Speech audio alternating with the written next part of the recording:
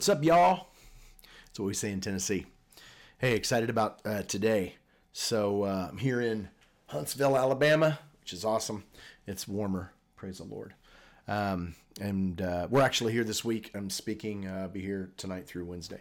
And we're speaking and we're really dealing with what we're studying today in this passage.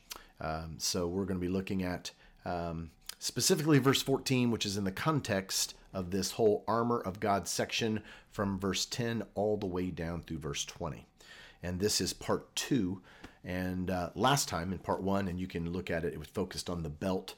It's on this channel. And I'm not good enough to put links yet, but I'm going to get there. But that part 1 was looking at the belt. And today in part 2, we're going to look at the truth. So it's the belt of truth. Not just the belt, but it's the belt of truth. So we want to get behind the text, which is really what we're trying to do with all of this, is, have these little times where we can get together and take an hour-long study and break it down into smaller chunks and, look at some particular aspects of the study, in smaller pieces and just kind of bring you in to show you, and that's the whole idea with this background, and just kind of show you where I've been and what I've been studying, what the Lord's been revealing, using the tools that are available to us, which are awesome, and just get behind the text. Look at the words behind the words, so to speak. So we want to today focus on this idea of truth with the belt of truth. So let's jump into this. The section we're looking at, again, is this armor of God section. Paul's been, writing to this letter to the church in Ephesus. And, you need to go back and watch the entire study because we got a lot of background for this church, which is super important. But he writes to this church, this whole letter. He comes to the end and he really just kind of punctuates, just puts an exclamation point on everything he's been talking about. And he's listing our identity and who we are in the heavenly realms, that we are physical. We live in a physical world. We have physical issues, physical problems, physical good stuff. But he is making us aware that we are participating in the spiritual realm and we are equipped there. And so he lists for us here in this section, specifically from verse 14 down through verse 20, these blessings of the Lord in our life that are spiritual, that affect our physical reality. That sounds so complicated, but it's not. So he's talking about who we are. We are spiritual beings. We are filled with the Holy Spirit. And the Holy Spirit moving in our life affects the physical world in which we live. Now, he begins in verse 14 with this first aspect of our armor, and it's called the belt of truth. Verse 14, the whole verse reads, "Stand firm then with the belt of truth, buckled around our waist, with the breastplate of righteousness in place." And what we're focusing on in this first study, because we look at the belt of truth, and then we're going to look at the breastplate of righteousness. We're focusing on stand firm then with the belt of truth. This is the second part of this study. The first one dealt with the belt. This one we're dealing with this term truth. And so let's look at it. When we're talking about truth, of course it comes from, let's highlight it and bring it up over here.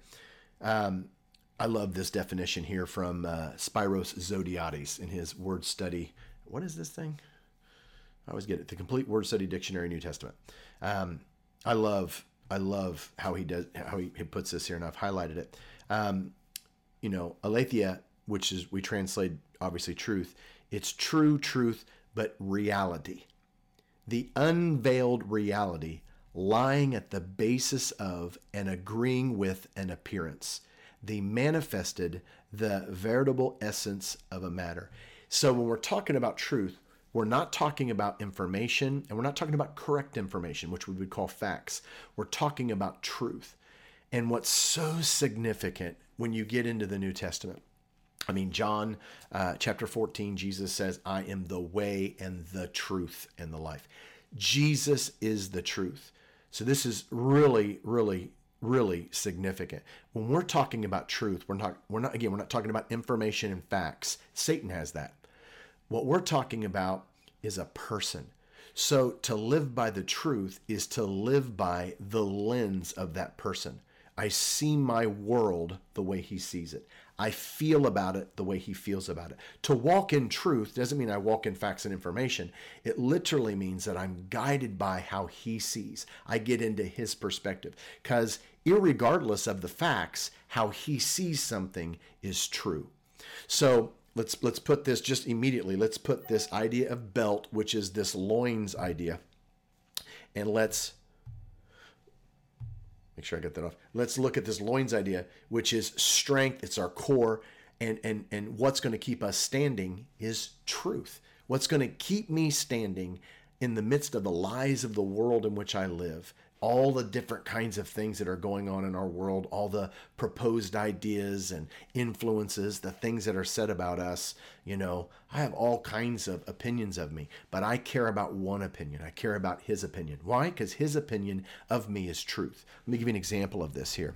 If you look here on your screen, we're going to go to Romans chapter 4, and this is, you know, of course, a part of a longer section, but this whole aspect is on Abraham and how he was justified by faith.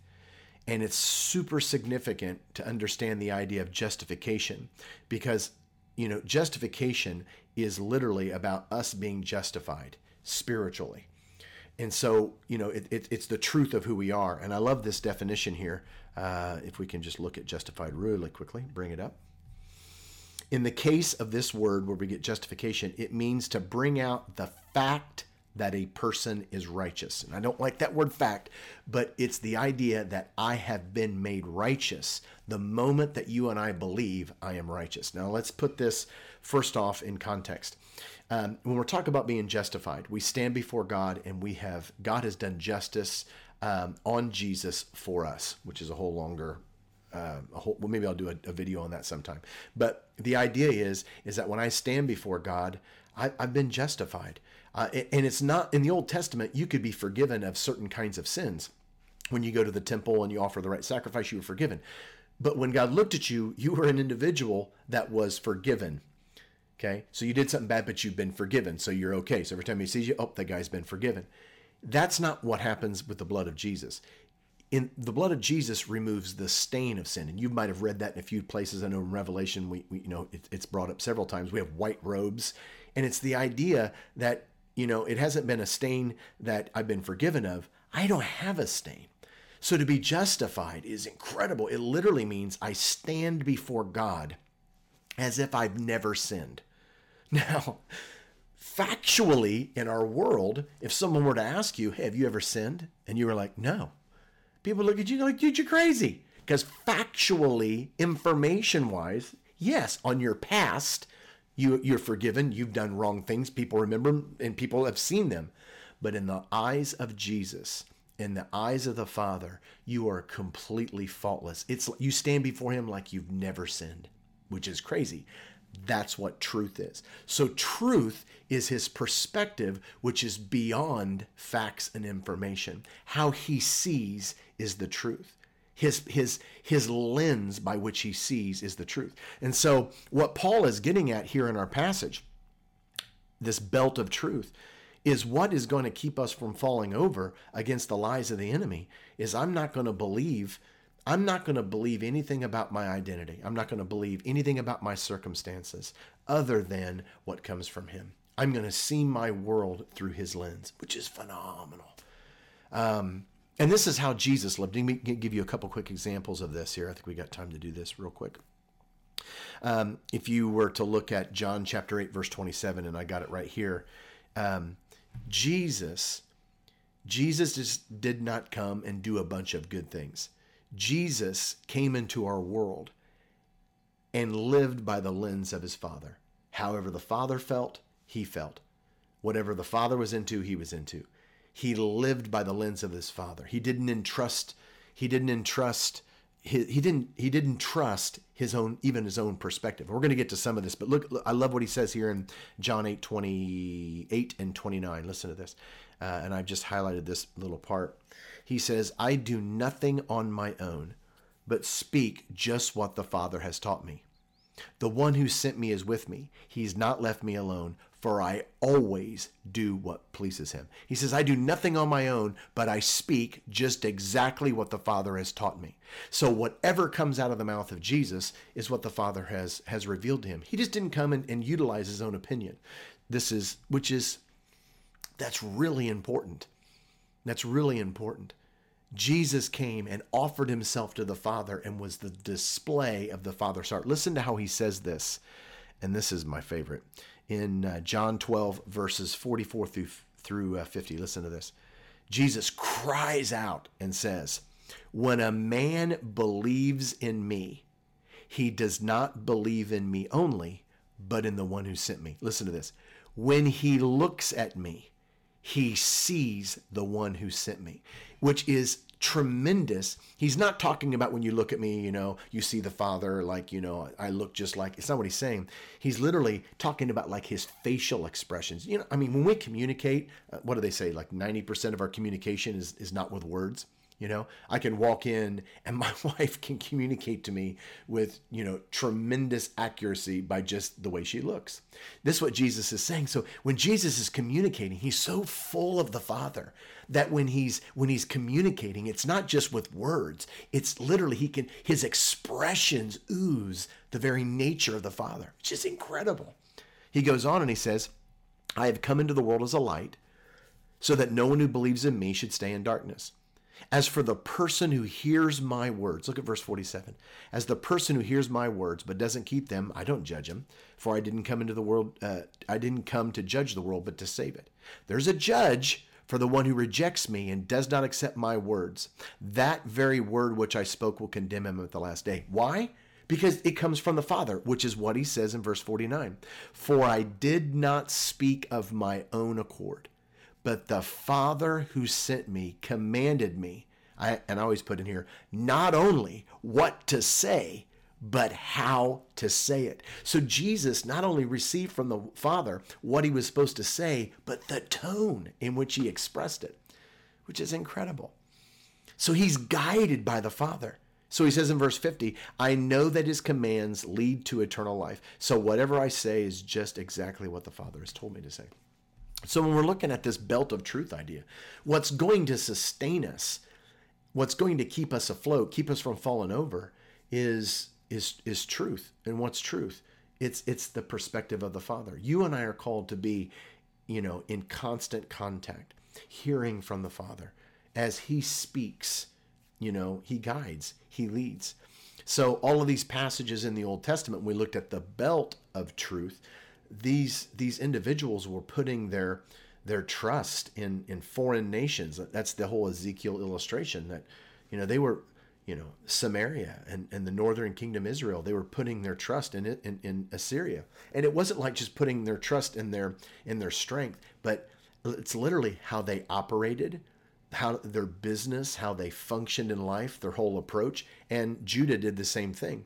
And there's a whole kind of manner of life that we are called to learn from the Father.